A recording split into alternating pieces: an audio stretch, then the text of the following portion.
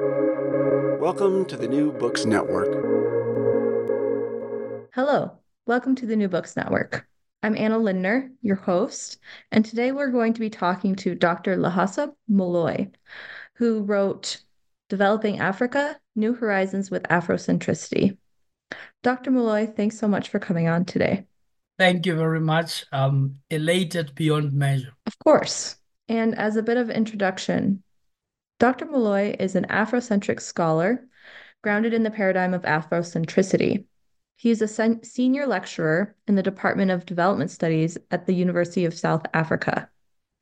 He holds a PhD in development studies and broadly reflects on and writes on Africa, knowledge, development, and decolonization. So, to start here, I was wondering if you could talk us briefly through your central argument that you make in the book, and I'll briefly quote you here. You wrote, African development discourses must be decolonized from parochial Western-centric lenses and must be reinterpreted within an Afrocentric history and culture. What is more interesting is that if you look at the cover of the book, the cover was drawn by a close brother and friend of mine, Re Lehlohonolo Shuping, who I used to train with, that because I realized his artistic skillfulness. And I spoke with him once, and then the second day, he interpreted the image of what was in my mind. What is in the picture? We see the image of the African continent as we know it with the inclusion of Madagascar. But this image shows the cracks of the earth crust that carve out Africa, but it's so dry. But yet there's a magic in the middle of it, of a seed that is bursting the cracks. But around this picture also, this seed has deep roots as it bursts the ground into the birthing, and that I call New Horizons with Afrocentricity. The cracks are speaking of brokenness, hurt, and pain of a history of a people who are born through brokenness, coercion, dispossession, dehumanization, rejection. In the words of Fanon, the rest of the earth birthed through pain of oppression. And the central theme and message of this book, the pinnacle of their brokenness, is brought about what Professor Ngugi Thiong termed the cultural bomb that annihilated them, believe in their names, in their cultures, in their way of life.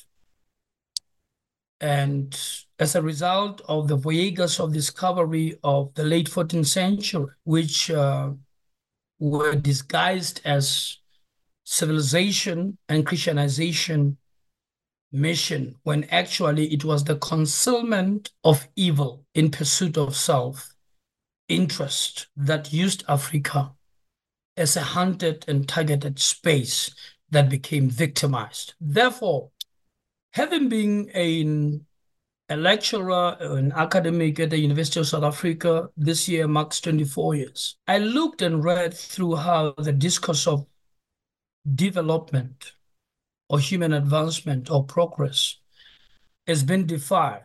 And so I am an African child who has learned through the voices of many other scholars who have led before my time, who borrowed the thoughts of Professor Molefi Asante through the idea of African people centered in their own experiences.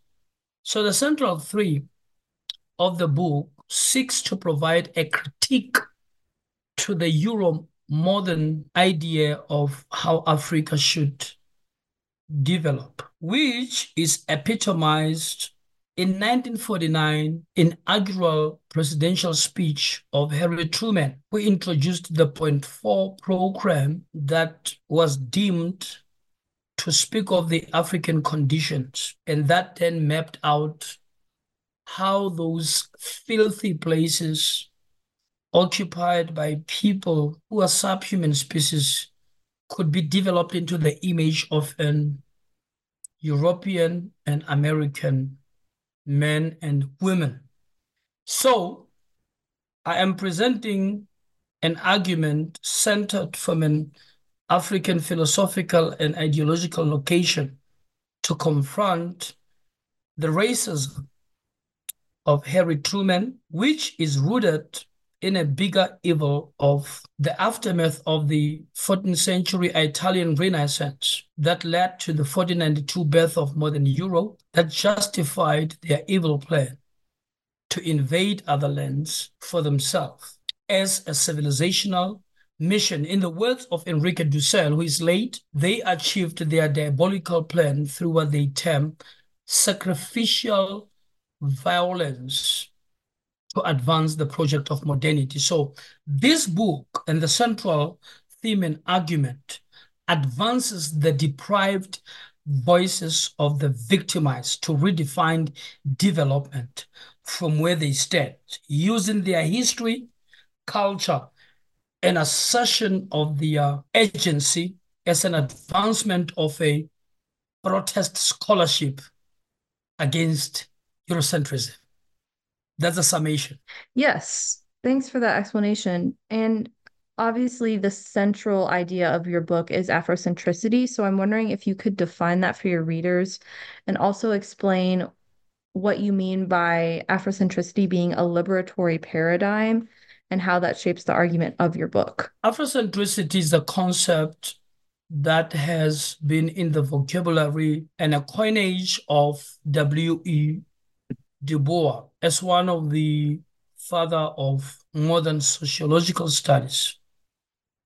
He coined the term Afrocentric, but also the concept Afrocentric became used by one of the renowned African leader and a politician and a thinker and a philosopher, Kwame Nkrumah, a former president of Ghana. But what Professor Molefi Asante did was to expand on this coinage in academic terms to create a philosophical perspective and named it Afrocentricity in the early 1970s. As a way also to do deep reflections about himself as an African in the American land, seeking for his own identity. And later on, he brought that Afrocentricity into the academic jargon and space. That's why he's called the father of Afrocentricity. Although the concept was used, it had not actually been developed into a philosophical perspective with units of analysis. So he worked along with what we call the Temple School of Thought. So I've had a privilege of meeting some of them, Professor Amamazama and, Dade Tsetlo Keto, who is from South Africa, and many other scholars who were part of that circle to conceptualize it. What Afrocentricity is about, it is a philosophical perspective that seeks to address the problem of psychological dislocation by seeking to relocate African people to their own identity, terms of history and culture as agents defined also from their lived experiences to challenge the Euro modernity project. So it is actually a standpoint of consciousness from identitarian perspective of who they are, from their lived experiences, to advance the revolutionary stance, to oppose any system that has benefited from their own exploitation. So it encourages the rerouting, the recounting, the relocation of a people subjected into madness as a byproduct of thinking outside of their own terms of reference. So it's a philosophical perspective that says to understand African people, we must firstly locate them within the context of their identity and what has defined them. So that is basically the base from which the Afrocentrists are thinking from. It's a locative perspective that provides situated analysis. In the words of Professor Moya, what Afrocentricity does is called the interpretative horizon, which speaks to the location of a thinker as they look out to the world, grounded on their knowledges. Yes, I was brought more to the awareness of decoloniality through the works of Professor Ndlovu Sabelo Kacheni, who is one of the leading African scholars. Weeks ago, I was with him and we were having deep reflections. Decoloniality as a theoretical paradigmatic thought can be seen as a mixed cocktail of theoretical positions, movements, and ideas that seeks to oppose the global north as the epicenter that has colonized what they created as a global south. The conglomerate of the global south would constitute Latin Americans, who were the first to be colonized after Spain is the first modern state, extended its rule. And from there, they moved to Asia. And then after perfecting all the diabolical plans of killing others to take over, they took over Africa. So decoloniality is not one theory. It's a multiplicity of theory, and it seeks to allow a conversation between those who have been the victims of the Euro-modernity project. And that is a very noble position. And I normally say I am an Afrocentric decolonial scholar grounded in Afrocentricity because the concept D linked to colonization, D is a repellent prefix that says no colonization, but from which identitarian perspective am I approaching the table of conversation among all those who have been victimized? I am not speaking as a Latin American, and I'm not speaking as an Asian, but I'm speaking as an African. Now, the locus of initiation in decoloniality is the birth of modern Europe in 1492. But I don't have a problem with that.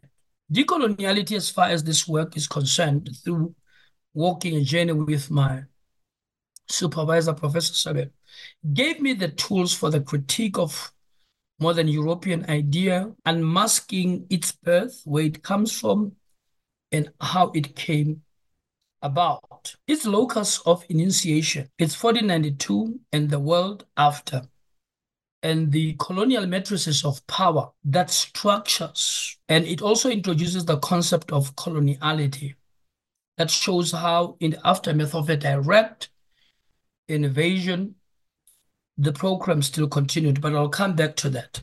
Now, with Afrocentricity, and I prefer to say Afrocentricity and decoloniality, because the locus of initiation of Afrocentricity, it's not the birth of modern Europe. The birth of modern Europe is but a middle passage. It's like as if the train is moving and then you catch the story halfway by jumping into the train. Afrocentricity traces the genealogy of the interpretation of African people in the context of the birth of human civilization. So it argues that Africa was not only invaded by the recent arrival in the past 500 years, which are Europeans. Africa also in 652 BC or 7th century, it became invaded by the Arabs also. We go much more further in 30 BC.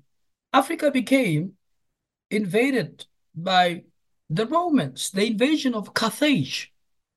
But we go much more further and say Africa in 332 became invaded by Alexander, so-called the Great. If I'm not wrong, it must have been in the 26th dynasty, where they pushed out the Persians to take control to create the Ptolemy, which became symbolic of the Greek conquest.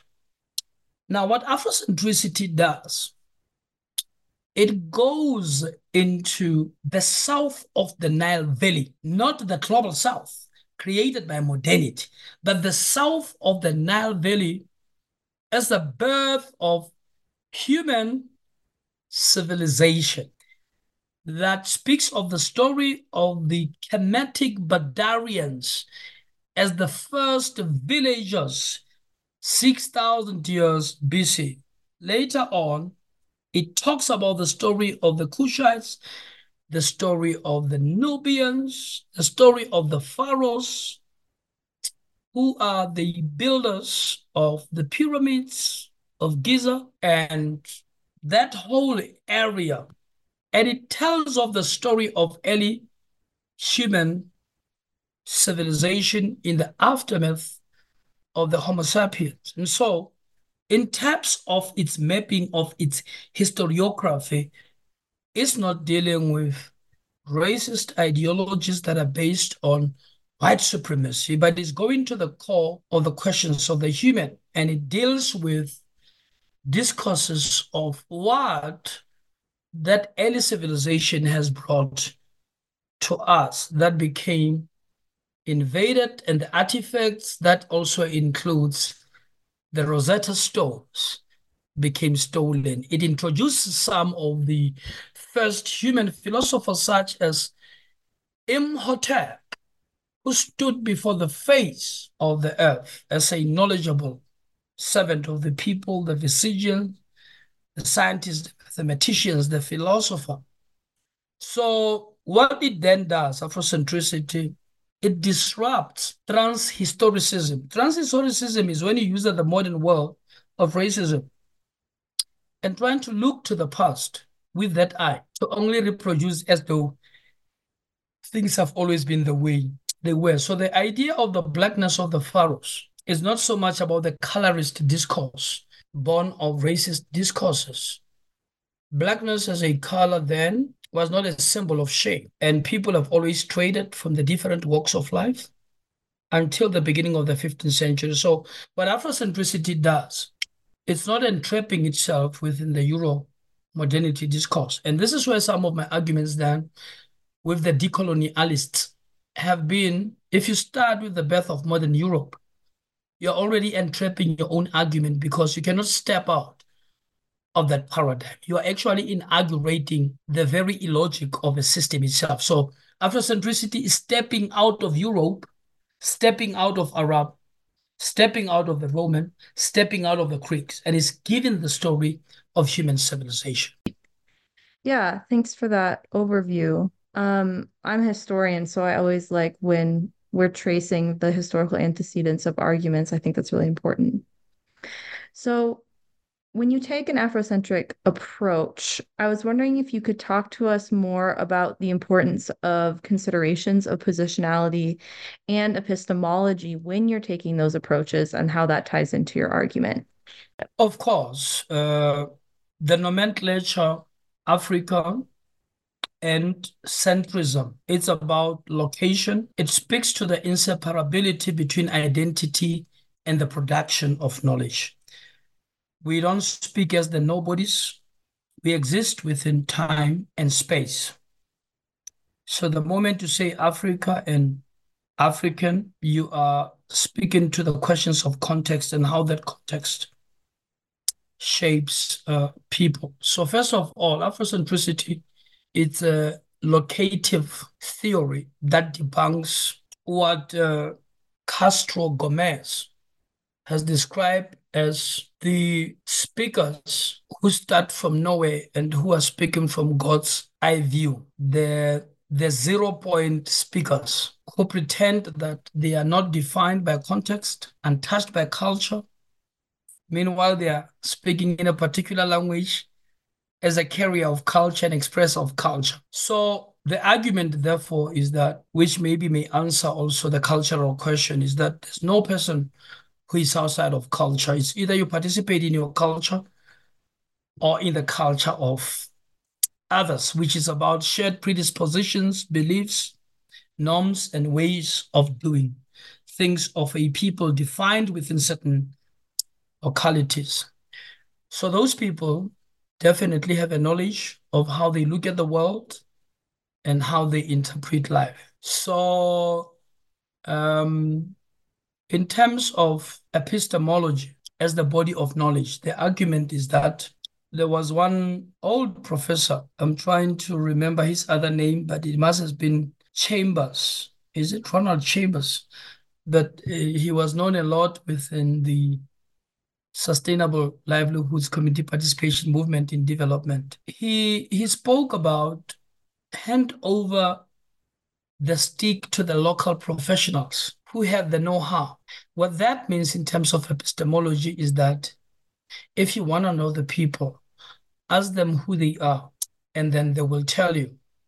So Archibald Mafeje is one of the renowned South African-based or Azania-based scholar in anthropology, spoke about epistemologies of alterity, which spoke to white discourses in the study of African people, which are like a white phosphorus. They float on water, they don't go deeper. And then he advances the notion of Africanity as a combative methodology. So what Afrocentrists try to do, or are actually doing, is to say that if you want to know who I am, ask me, and I will tell you my story. So there is groundedness in theory, in production of knowledge that is conscious about the context within which people exist in as a base from which they should produce knowledge. So it is very identitarian in perspective because it recognizes the Afro as a location from which concepts can be debated, but it does not question the identity of the Africanness, but it may debate within itself and amongst the Africans what that means. But it does not start with the negation if there is ever such a people called Africans. Yes. Yeah, it's a really great explanation that I think is specific enough, but also broad enough, and that's really helpful. Um, and switching gears a bit, I was wondering what some of the main criticisms of Afrocentricity are and what your responses to those arguments are in the book. Criticisms are actually many. Obviously, they will come from the Eurocentrists who are black and white, which is black people who have been trained Eurocentrically, who suffer from self-hatred because they will firstly have to start with the negation of themselves. Some criticisms have argued that Afrocentricity is a fundamentalist religious sect that uses false history, that uses fiction in the imaginary of the past and a sort of romanticism. It's essentialist and it's egoistic. And some who are the pushing the line of negations will even attack it and label it Afrocentrism, which is a negative articulation that seem to suggest that it is nothing but reverse psychology that seeks to repeat the same thing that Eurocentrism is saying, which is if Jesus is white, then Afrocentrism will say Jesus is black, to repeat the same thing that Eurocentrism is saying. So which is why then those who are using Afrocentrism are ironically are taking Afrocentricity by even distorting the nomenclature Afrocentricity into their arguments to suggest that it is not a progressive ideology, it is regressive because it is a backdrop of Eurocentrism and it is mimicry. So there are many other crucifixions of that. But part of the responses with the Afrocentrists have always been, let us engage in research and let us be open about it.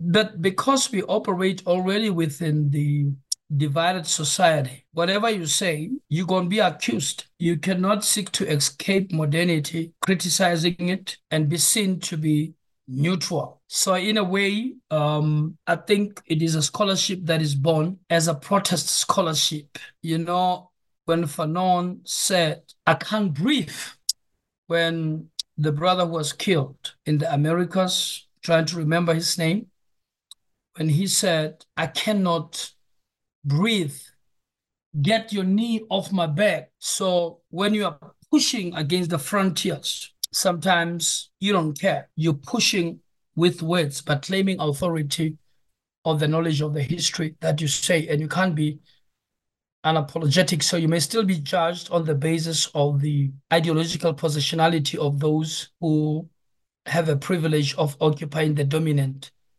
space. So still, the judgment is informed from Eurocentric bias about what you're trying to do. So, yeah. So I'm wondering if we can shift back gears more towards development studies. I was actually an international development studies minor in undergrad, so I received some of that kind of Western ethnocentric, Eurocentric understandings of development studies. So I'm wondering, according to your conceptualizations, what does Afrocentric development look like in practice and look like on the ground? The Afrocentric idealism advances that people develop themselves. Development becomes self-actualization. We exist within the confines of time and space in our encounter with the environment as we look at the earliest of civilization and we look at the Kemetians who cultivated the soil, who whenever the Nile Valley waters were high, they prayed to the deities of water for protection. They built the dams. They relied on agricultural production. They were fishermen, they were hunters, and their activities surrounded around the Nile Valley.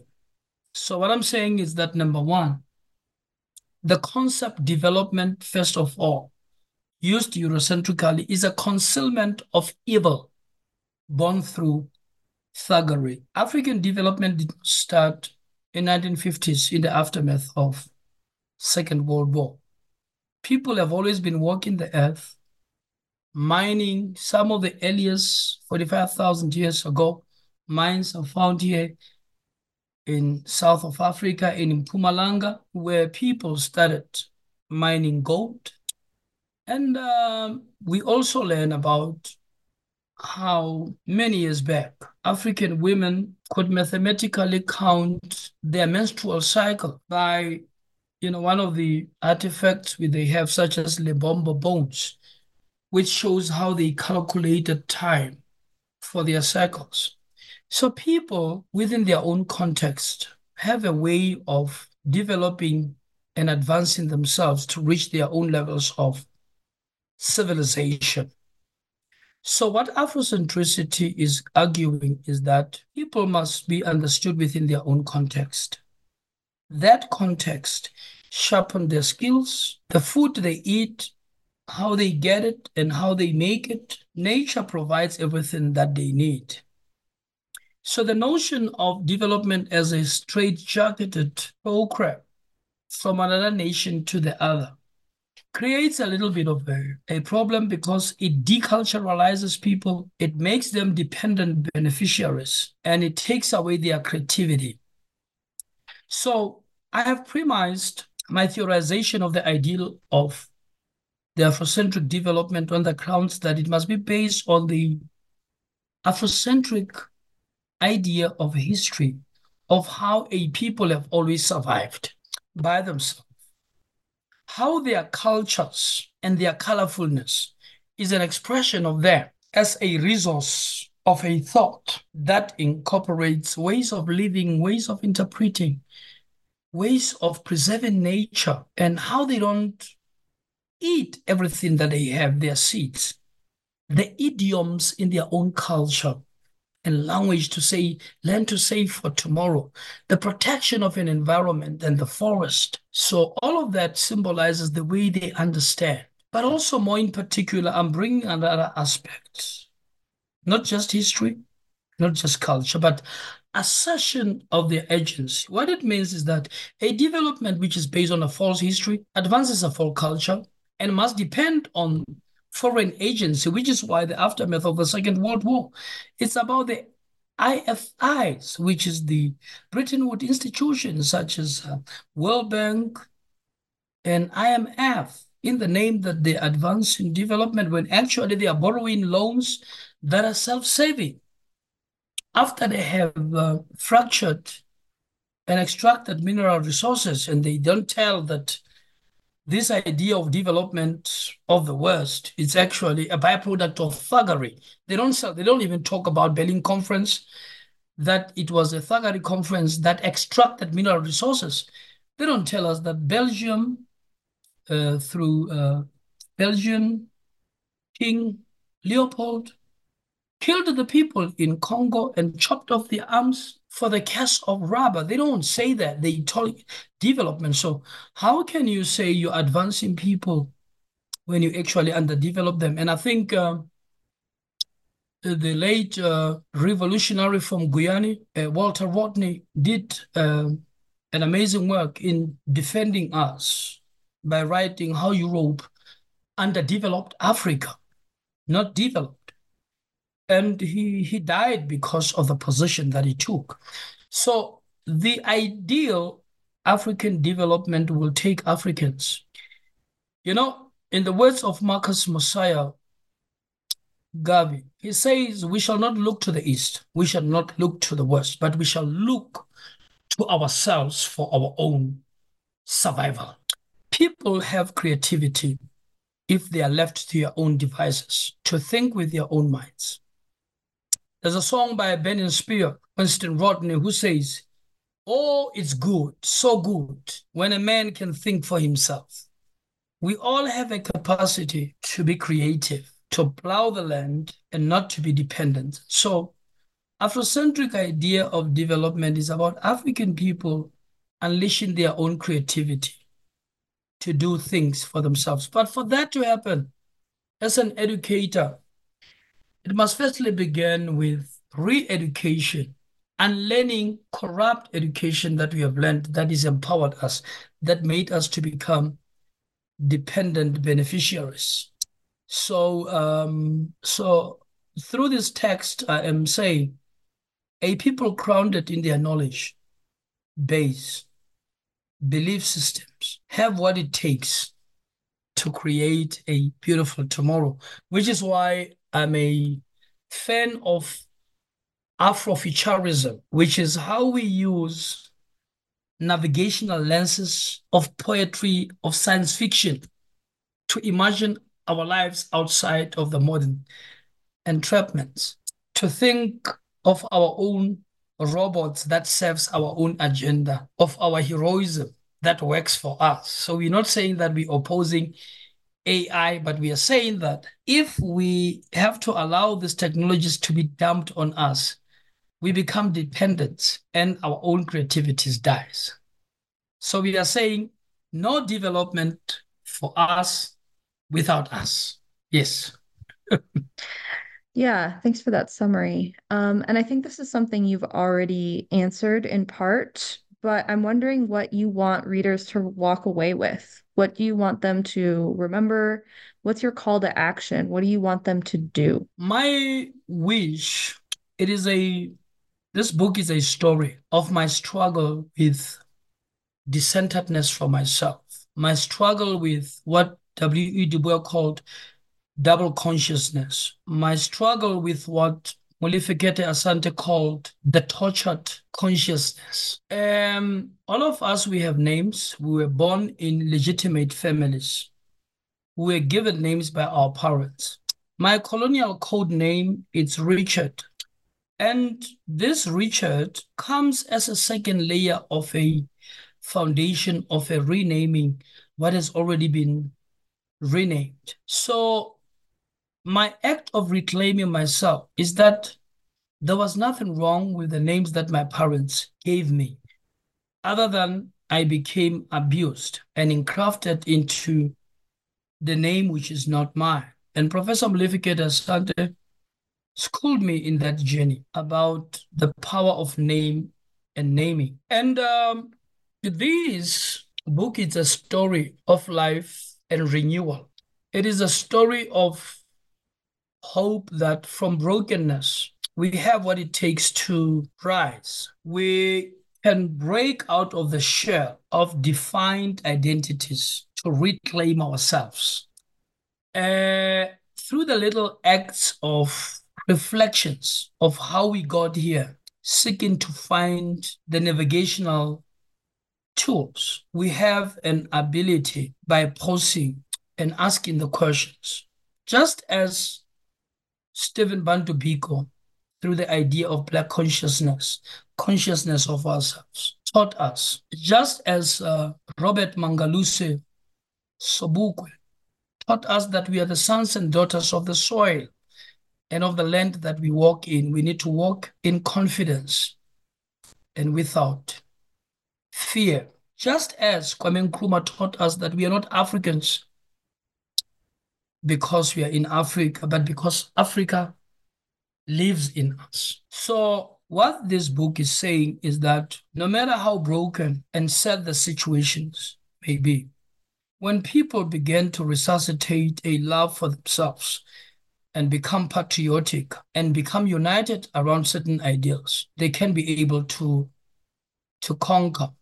Professor Maulana Karenga, through the idea of Kawaida, teaches us that if we lose the minds of our people, we have lost the political battle.